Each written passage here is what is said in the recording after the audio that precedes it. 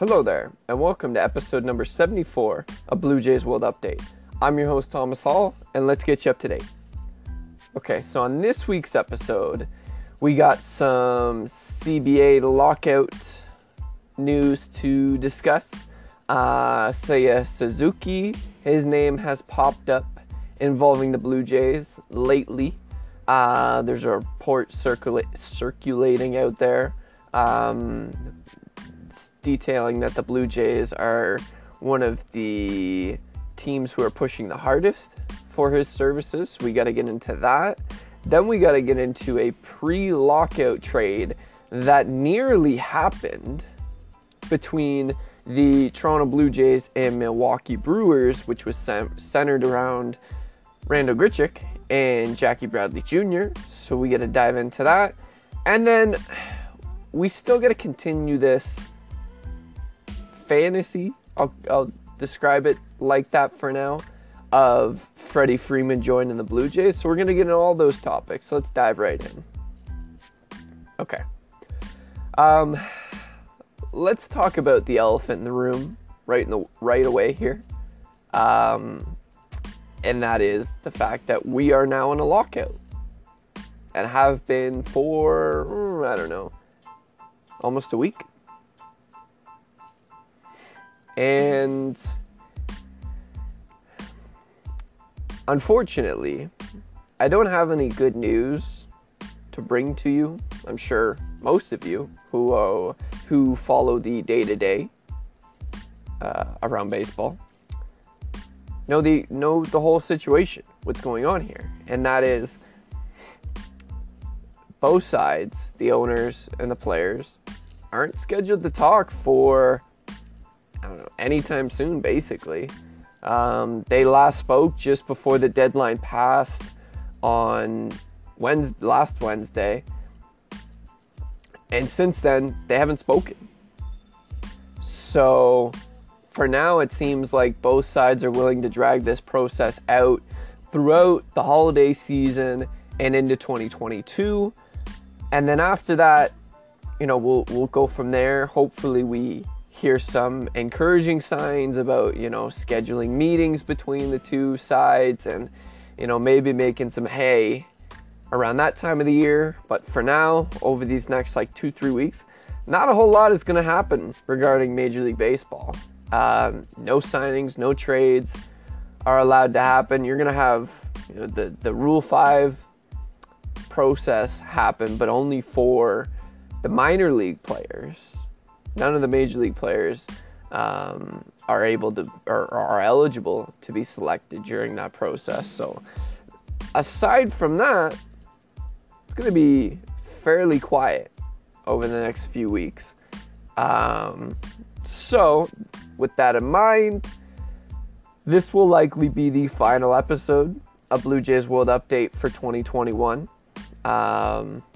Bearing some sort of miracle that the owners and the players are able to get back to the bargaining table and hammer a deal out, bearing some sort of development like that, there's not a whole lot of topics that we can cover throughout the rest of the month. So I think that's why it's probably best for this to be it for 2021, and then we'll pick things back up in 2022. But until that happens, we still have some things to talk about here. Like I mentioned at the beginning, Seiya Suzuki's name has popped up in the rumor mill lately. Most recently, however, though, Sean McAdam, he's a reporter from the Boston Sports Journal. And recently he wrote a piece suggesting that the Red Sox, the Yankees, and the Blue Jays are three teams that have been the most aggressive or were the most aggressive prior to the lockout in pursuit of Suzuki. Now, he also wrote in there that there's a decent chance that Suzuki may, in fact, prefer to play on the West Coast, similar to how Shohei Ohtani wanted to back when he made that jump from the Japan League over to Major League Baseball. So that could throw a wrench into this whole report, especially considering Red Sox, Yankees, Blue Jays, all three play on the East Coast. So maybe take this report with a grain of salt. But that being said, his report suggests that now that Hunter Renfroe is gone, he was traded to Milwaukee, there's a bit of a hole in left or right field for the Red Sox. And with Kike in center, Alex Verdugo in left, ideally the Red Sox could make a strong push for Suzuki, sign him to a multi-year deal, whatever it may be, and allow him to serve as their starting right fielder, with Jackie Bradley Jr., who's now returned to their organization, allow him to serve as their fourth outfielder. But on the other hand, from the Blue Jays standpoint, we all know that they could absolutely benefit from an upgrade in the outfield, right? You have Springer in center probably for the next few seasons before he starts to age into his mid-30s and potentially needs to move to a corner outfield spot. But before that happens, which is probably often a somewhat distant future, you have Grichuk in center. Obviously, Teoscar is more comfortable in right field, but he can also move around to left field too. His defensive metrics are fairly decent on the other side of the outfield. So, that kind of leaves Grichuk and Gurriel as the odd guys out. And, we've already heard Grichuk's name pop up in trade rumors, right? He was reportedly, at least according to Ken Rosenthal, and I'll get into that in a little bit here, but his name is already circulating as one that could be used as a trade chip, or at least just trying to dump him to somebody else, freeing up an outfield spot. And considering that Seiya Suzuki features a ton of power, right, a ton of contact, a solid amount of speed, he's very reliable defensively. He's won multiple Gold Gloves during his time in the NPB. So he would be a prototypical right fielder for the Blue Jays. And given that he's only 27, he's not going to turn 28 until August. If you sign him to a 4-year deal, something like that, your outfield, or at least your starting outfield, long term, could be Hernandez, Springer, and Suzuki. So, and that leaves you open to either keeping Grichuk as your fourth outfielder or finding a new home for him, which is certainly possible, using Gurriel Jr. as a trade chip, potentially helping you get Jose Ramirez from the Guardians. That would certainly be a wise move to make for Toronto. But when it comes to Suzuki, we don't know how much the Red Sox and the Yankees are willing to spend, just because they're very skeptical about investing a lot of money in free agency, which would push their payrolls up closer to that $210 million threshold for the luxury tax. But now that the lockout has commenced, if that threshold changes and increases, like say, I think in the latest report before the lockout started, that potentially the CBT threshold could rise up to $230, $240 million. And if that proves to be the case, we could really see the Red Sox and Yankees, and even the Dodgers too, really look to spend a lot of money once a new CBA is signed, which could prove to be problematic for the Blue Jays because, well, if they want Suzuki and if they're competing against the Yankees, the Red Sox, and even the Dodgers, if that's something they want to explore, because they're always looking to improve their roster, it could become difficult for the Blue Jays to outbid any of those teams, even though, they are an attractive destination. We've seen that, right? That's a trend that has formed this offseason with Gausman and the reliever they signed, Garcia. Both of them took smaller deals to come here. So, and I know it's not the same background, but having Hyunjin Ryu on the roster, who's from South Korea, Seiya Suzuki, who's from Japan, they wouldn't speak the exact language or the same language, but I'm sure they could form a solid connection fairly quickly and fairly easily. And we know the Blue Jays have recently explored the Japanese market, right? It's not that long ago that they brought in Shun Yamaguchi, who didn't actually work out, but they have dabbled in that market previously and could look to do so once again whenever the CBA is signed. So we'll see what happens on that front, but it's certainly encouraging to see that the Blue Jays are looking at their options in the outfield, because without a doubt, if they add, a power bat who's also a reliable defender, likely means that either one of Grichuk or Gurriel or both are going to be off the roster in 2022. So we'll see.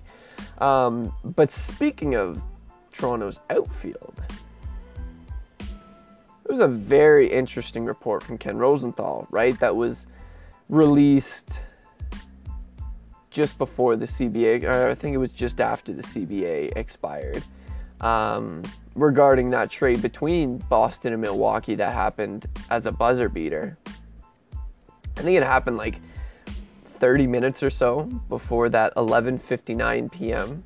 So it was a bit of a shocker, actually, when I first saw it on my timeline and saw that such a significant trade went down, again, so close to that 11:59 deadline. But after the fact, Ken Rosenthal put out an article that was based on a number of topics, but in it talked about how Milwaukee sought out multiple different offers in their attempts to move Jackie Bradley Jr.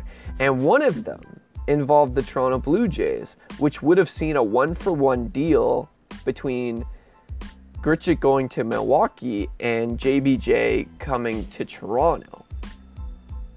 Now, ultimately, that didn't happen.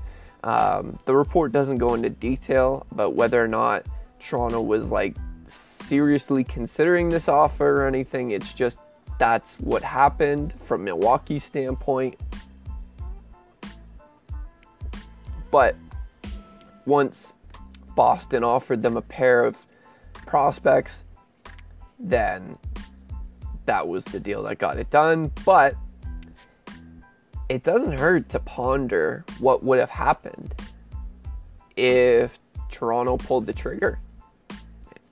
Now, as poorly as Randal Grichuk performed in 2021, and as, unattractive as his contract now looks, which, it kind of did at the time, too, that 5-year, the 5-year, $52 million deal that he signed way back in 2019. I think it was just a few weeks before the regular season even began. But if you look at just his traditional stats, the 22 home runs, the 81 RBIs, the 241 average, 281 on base, 423 slugging, you may not think that Grichuk was such a detriment to the Blue Jays. And in fact, he kind of was. He was a below average, a significantly below average run producer this past season. He had a 85 weighted runs created plus score. And for those of you who are unfamiliar with this metric, 100 is average. So he was 15% worse than league average as a run producer. Pretty awful. He had a negative 14.7 offensive rating. But thanks to his, encouraging 0.6 defensive rating, he ultimately had a 0.4 Fangraphs WAR rating.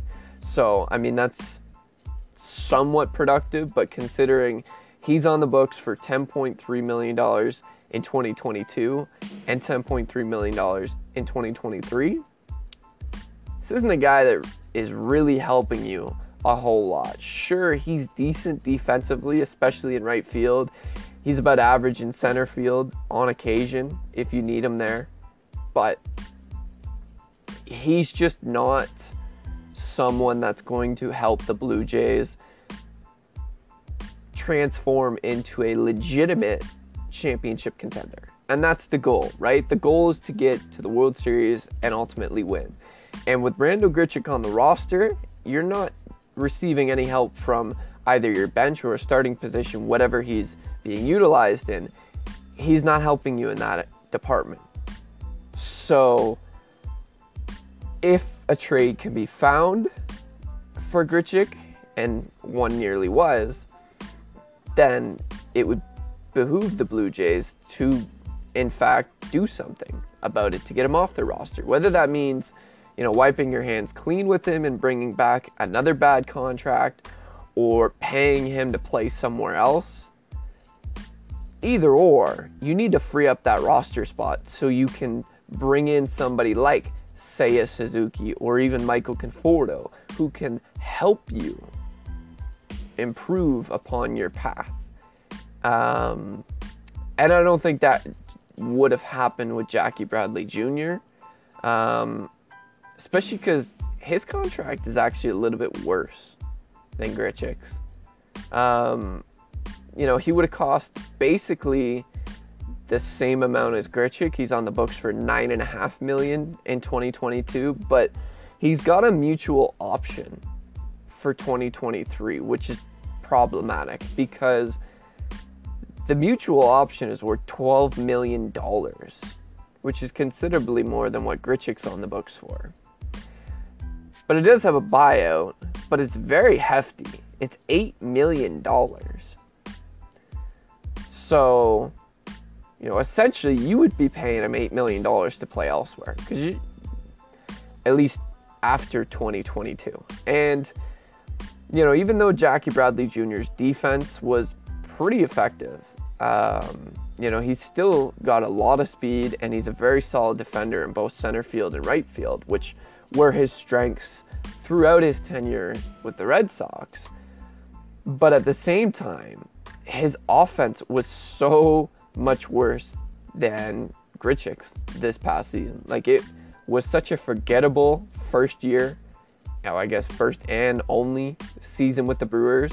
Over 134 games. He only posted 6 home runs, 29 RBIs, a .098 ISO, a 226 BAP, a 163 average, a 236 on base, a 261 slugging, a 224 WOBA, a 257 expected WOBA, and bringing things back around to weighted runs created plus, he put up a 35 weighted runs created plus score in 2021, which was far worse than what Grichuk did. When it comes to value, he was a negative .8 WAR player last season. So even with his incredible defense in the outfield, because he gave you absolutely nothing at the plate, he actually made Milwaukee's team worse by having him on their roster in 2021. And again, with the Blue Jays wanting to compete for not only the playoffs, but also for a ticket in at least the ALCS, if not the World Series, in 2022 and beyond, you can't have a guy on your roster costing you a lot of money and making your team worse, right? That's baseball 101. Don't invest a lot of money into bad players who make your team worse when you want to win, right?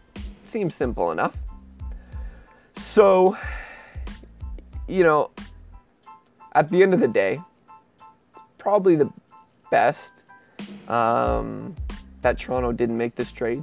And again, we don't know how serious they were in wanting to make this deal, but ultimately, it's one they will be happy that they didn't make. And I think, too, the Blue Jays can do a lot better than Jackie Bradley Jr. Let's be honest here. And no disrespect to JBJ, because, not so long ago, I was a huge fan of his. When he had his red hot stretch in Boston during the 2019 season, where he was just one of the best hitters in baseball for about like a week or so. I was riding that train really hard, especially in fantasy baseball. I think he won me a couple of weeks because of that performance. So, I got a lot of love for Jackie Bradley Jr. And, he's a highlight waiting to happen in the outfield. So, from a defensive standpoint, he would be great as like a fourth outfield option, right? A late game defensive replacement, something like that. But again, when he's costing you that much money, it's not worth it, right? It would be more worth your while to pay him to play somewhere else. And that's just not something the Blue Jays would want to get into business with. So, I think they can do a lot better than that type of trade. At the very least, again, if the Blue Jays, and I'm sure they are, willing to pay Grichuk to play somewhere else, whether it's like, retaining 50% of his contract or something like that, there are a handful of teams out there who could use Grichuk's services. A guy who's got a bit of pop. He can give you a ton of innings in the outfield, but just don't expect a whole lot of value from him. At $5 or so million per year in 22 and 23, like, I guarantee there'd be a ton of teams jumping at the bit to acquire him.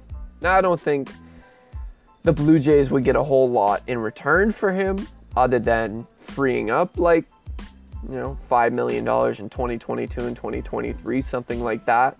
But if anything, that would maybe help their chances of landing a Suzuki or a Conforto. So,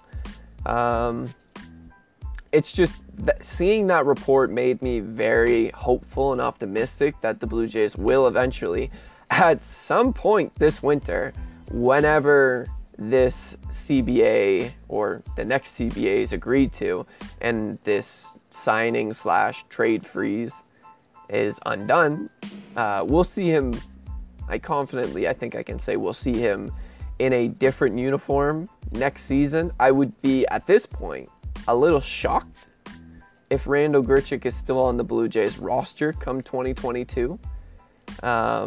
But it'll just likely take some time for that market to, come back and return a little bit. But without a doubt, his days are numbered with the Blue Jays organization. I think it's safe to say there. Now, let's get into Freddie Freeman here. And, we all know the offseason's about speculating, and I'm 100% fully supportive of that. And especially when it involves new developments over superstar players. And that's essentially what we have here with Freddie Freeman.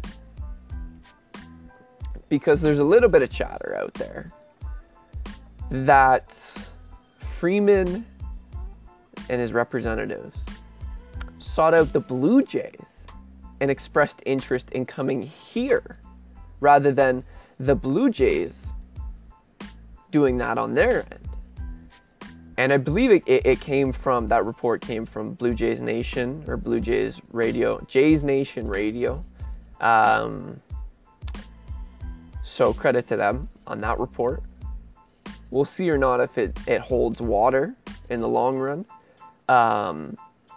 But if it is true, then that's pretty significant, right? This is a superstar player expressing interest in your franchise. That doesn't happen every day. And again, logistically, it's a whole mess on trying to figure out how you would fit Freddie Freeman into the Blue Jays lineup and roster construction, and payroll too. That's kind of important. But when a guy like this, of his stature, who's a prototypical franchise player, he's arguably the best all-around first baseman in the game, even though he's 32. If you can get him on a fairly reasonable deal, and I don't anticipate that to happen because you'd be matching, if not outbidding, Atlanta and any other team interested in him. But if it wasn't like a deal that surpassed $200 million, which would be absurd for a first baseman that's in their 30s, that would be insane. I think if you can get a deal done that's, respectable, somewhere around 170 maybe, I'd do it. I'd make it happen. And I'd figure out all the roster construction after the fact. Because just from a profile standpoint, right? He's a power-hitting left-handed hitter. He gives you good plate discipline. He doesn't strike out. He's a Gold Glove winner at first baseman. He put up a 4.5 Fangraphs WAR rating this past season. He can give you a ton of innings at first base and, DH occasionally just to keep him healthy and fresh. He logged 159 games and 695 plate appearances last season. This is a guy who doesn't get hurt a whole lot. And he'd be a very good leader for Vladdy and Bichette and Biggio and, Teoscar as well. Like, it'd be adding, another George Springer to the team, if that's a good comparison. Someone who's a superstar on the field, but also a superstar off the field too. It would probably limit Toronto's ability to, upgrade the rest of the infield, the outfield, because they'd have to spend, any last remaining resources on the bullpen and finding a fifth starter. So, this would really only be their significant acquisition on the position player side, which it'd be okay. I mean, you'd be a little iffy on the rest of the infield. I mean, it would mean Vladdy playing a lot more at third base, which would allow Espinal and Biggio to play a lot at second base. It would be very risky to pull off something like that because you have no idea how Vladdy would respond to playing regularly at third base, right?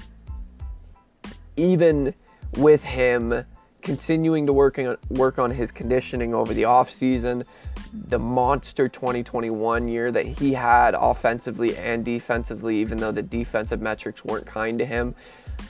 If you watched him play first base, you know how talented he is, and those defensive results will just continue to improve, or should continue to improve throughout the rest of his career, or at least throughout the rest of his prime that he's not even entered yet because he's only 22. So it'd be a gamble for sure. And I don't know, I'm not exactly sure how you would fit into the equation of extending Bichette and Vladdy while also having Springer's deal on the books, Barrios' deal on the books, Gausman's deal on the books, Teoscar's extension that will eventually come. It would just make a bit of a financial crunch for Toronto. But if Rogers gave them the green light and said, look, we'll allow you to increase your payroll up to 180, maybe a little bit more than that, and we won't limit your ability to spend afterwards as well. They could be a team that is also in the long run helped out by the tax threshold rising above $210 million. So, I don't see the Blue Jays ever becoming, at least while they're still owned by Rogers, an organization that flirts with that luxury tax threshold. It's just, that's not how they conduct business. It'd be fun if they did, don't get me wrong, but I don't envision that type of scenario happening, at least as of now, especially when Rogers is looking to sell shares of the Blue Jays. So that being said, it doesn't hurt to be in the news regarding Freddie Freeman, right?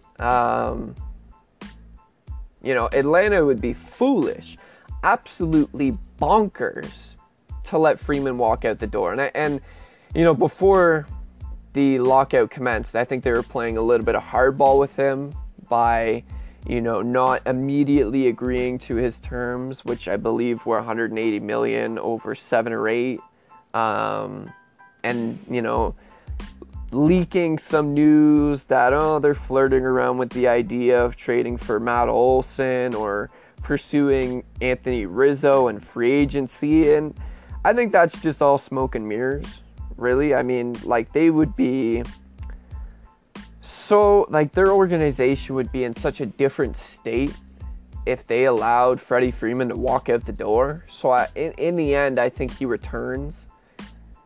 But for now, speculate all you want, write all the articles and tweets about hyping up Freeman potentially coming to Toronto and quote unquote coming home, even though he didn't grow up here. It's just his mom was Canadian and his wife is Canadian too, I believe. So I mean, at the end of the day, if you can make the money work in the short term and the long term, figure out the roster construction, I'm all for Freddie Freeman to come to the Blue Jays. Nothing would make me happier than watching Freeman crush 30 bombs, 40 bombs, playing Gold Glove level defense at first base, and serving as a prominent voice among all the others that are already there in Toronto's clubhouse. It would be so much fun to see him in a Blue Jays uniform. But realistically, I have my doubts. I truly do.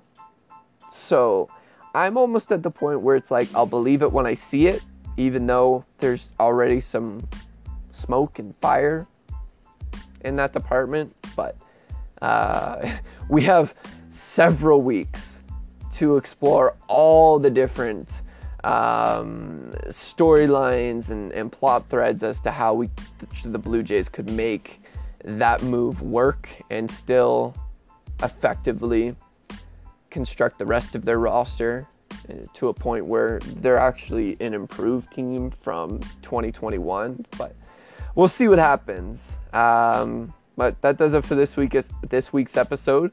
I hope you enjoyed all the topics I covered, and hopefully, if you're bored throughout these next month, maybe 2, I have a long history of episodes. If you want to go catch up on any of the previous ones, I commend you. Go dive into them. But until we speak again, which will very likely be in 2022, I'm your host, Thomas Hall, and now you're up to date. And please remember, wear a mask, wear it properly, and get vaccinated. Thanks for listening, and happy holidays, Merry Christmas, Happy New Year, all that.